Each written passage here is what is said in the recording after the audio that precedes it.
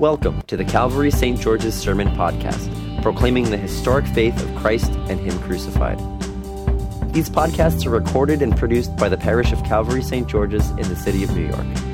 For more information, head to calvarystgeorges.org. Way back in March of 1992, the Department of Social Services in Greenfield County, South Carolina, sent a letter to a certain gentleman. And the letter said this: "Dear Sir, your food stamps will be stopped, effective immediately, because we have received notice that you have passed away. May God bless you. You may reapply if there is a change in your circumstances." Well, you and I are gathered here this morning for any number of good reasons, but undergirding them all is a change of circumstances for our God.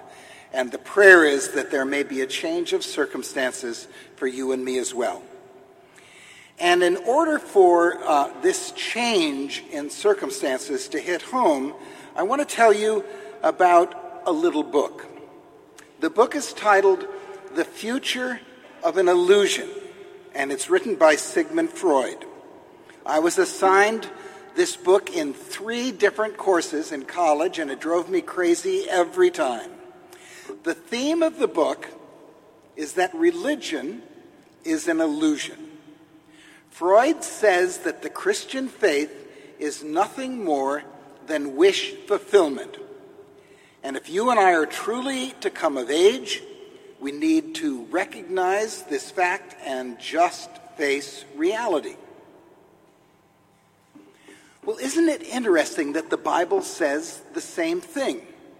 The Bible's filled with people who are wondering if God is only an illusion. In the book of Job, that poor fellow who suffered so terribly complains at one point, "Oh, that I knew where to find him." And in the Song of Solomon, the author says, "I sought him, but found him not. I called him, but he gave no answer."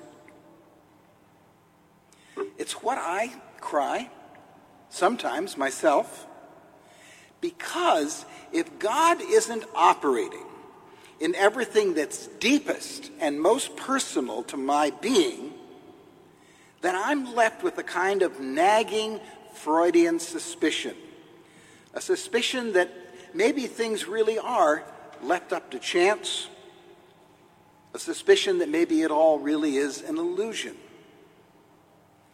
The answer to the question, where may we find a convincing personal God, is that left to our own resources, nowhere. Job asked the question, can you, by searching, find out God? And the answer is no, if we're left to our own resources. And the proclamation on this day is that God says, you're not. You are not left to your own resources. The illusion ends at Easter, not because you and I are groping toward God any better. It ends because God comes to us. We are here this morning to proclaim that the Christian faith is faith in the initiative of God. Now, on that first Easter day, you may remember that Mary Magdalene gets up while it's still dark and goes all by herself, alone with her grief, to the grave of Jesus. And there in the shadows, she sees that huge boulder has been rolled away. She sees that the body is gone, and she's just standing there quietly crying. And then through her tears, she sees the gardener, the man in charge of the cemetery grounds.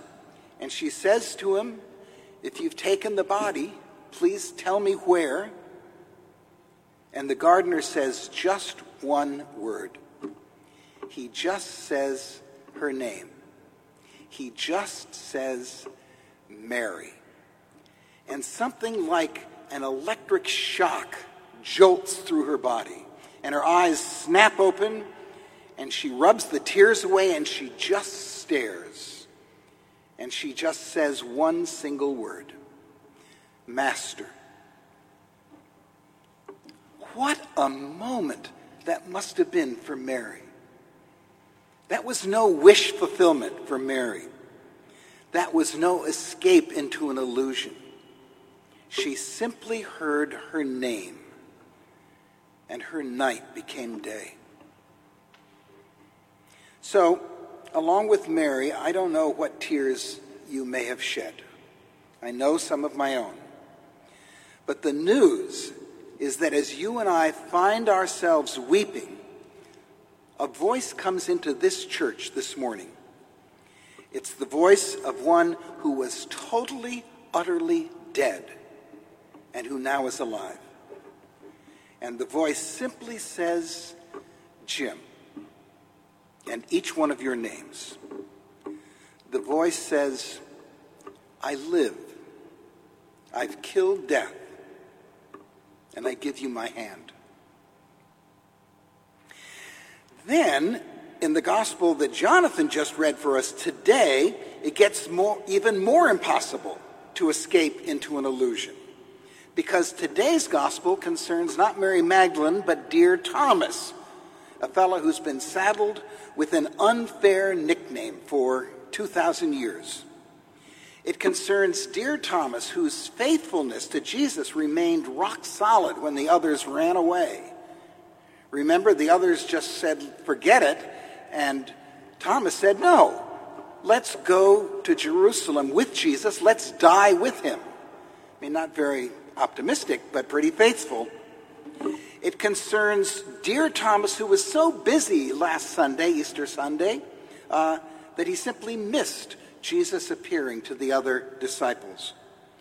It concerns dear Thomas, who echoes our cries this morning for something more than an illusion.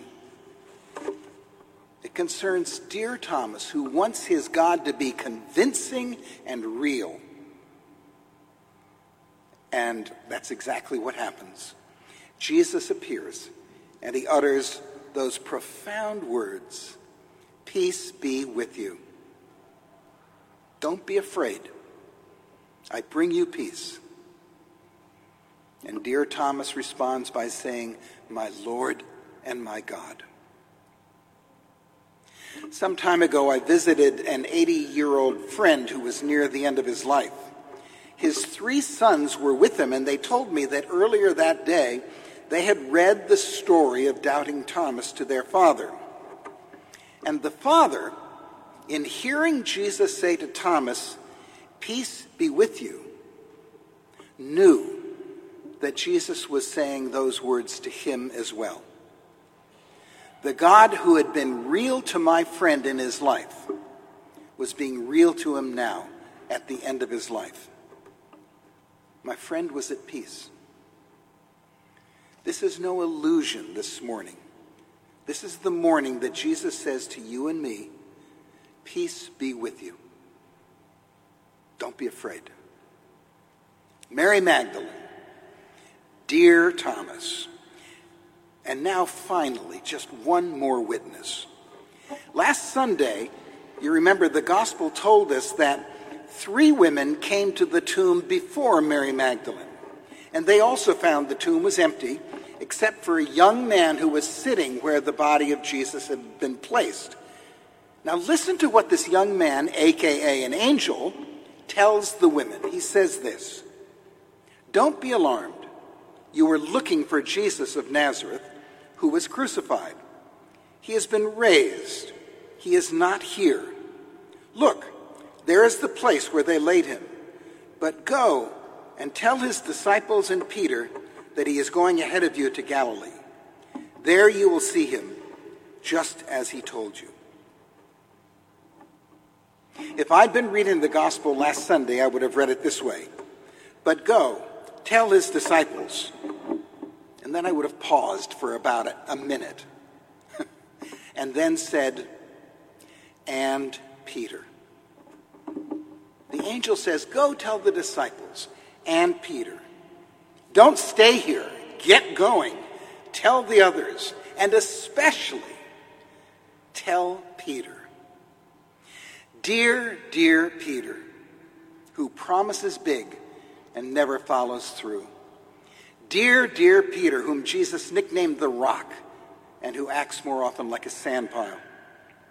Dear, dear Peter, who says he'll stand by Jesus no matter what in one breath, and in the very next breath denies even knowing him 3 times. So why Peter especially? Simply because Jesus loves Peter, adores Peter, and because Jesus knows that Peter is especially hurting in the same way that maybe some of you are hurting this morning. Because Jesus knows that Peter has blown it so badly. Maybe in the same way that some of you have also blown it badly.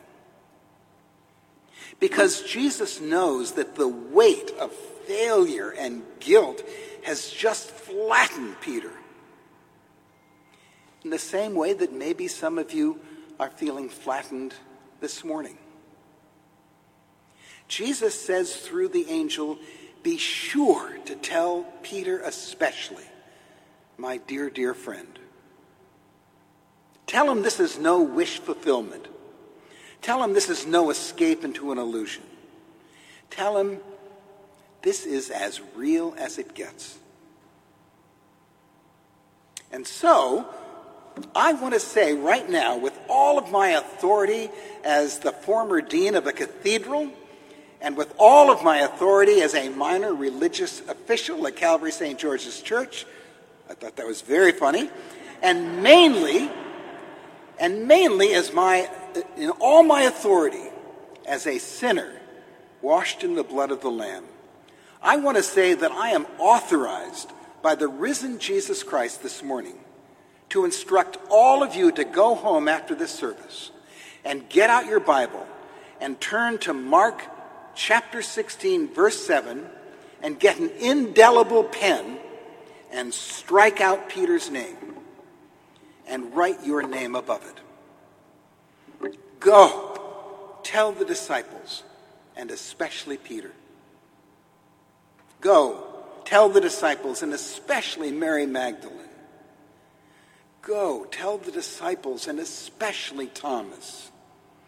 Go, tell the disciples, and especially Jim Monroe.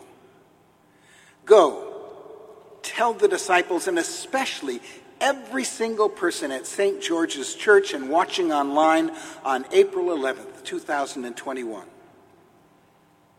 Tell them this is not an illusion.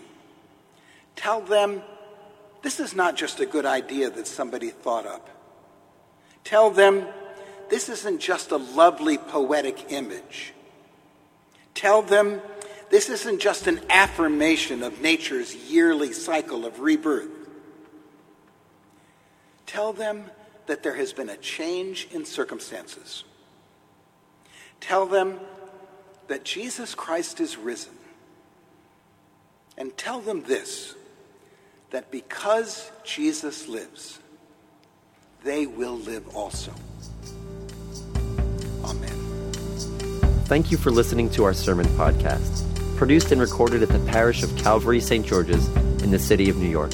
If you feel led to support the continuing ministry of the parish, you can make an online donation at calvarystgeorges.org/giving. Thank you.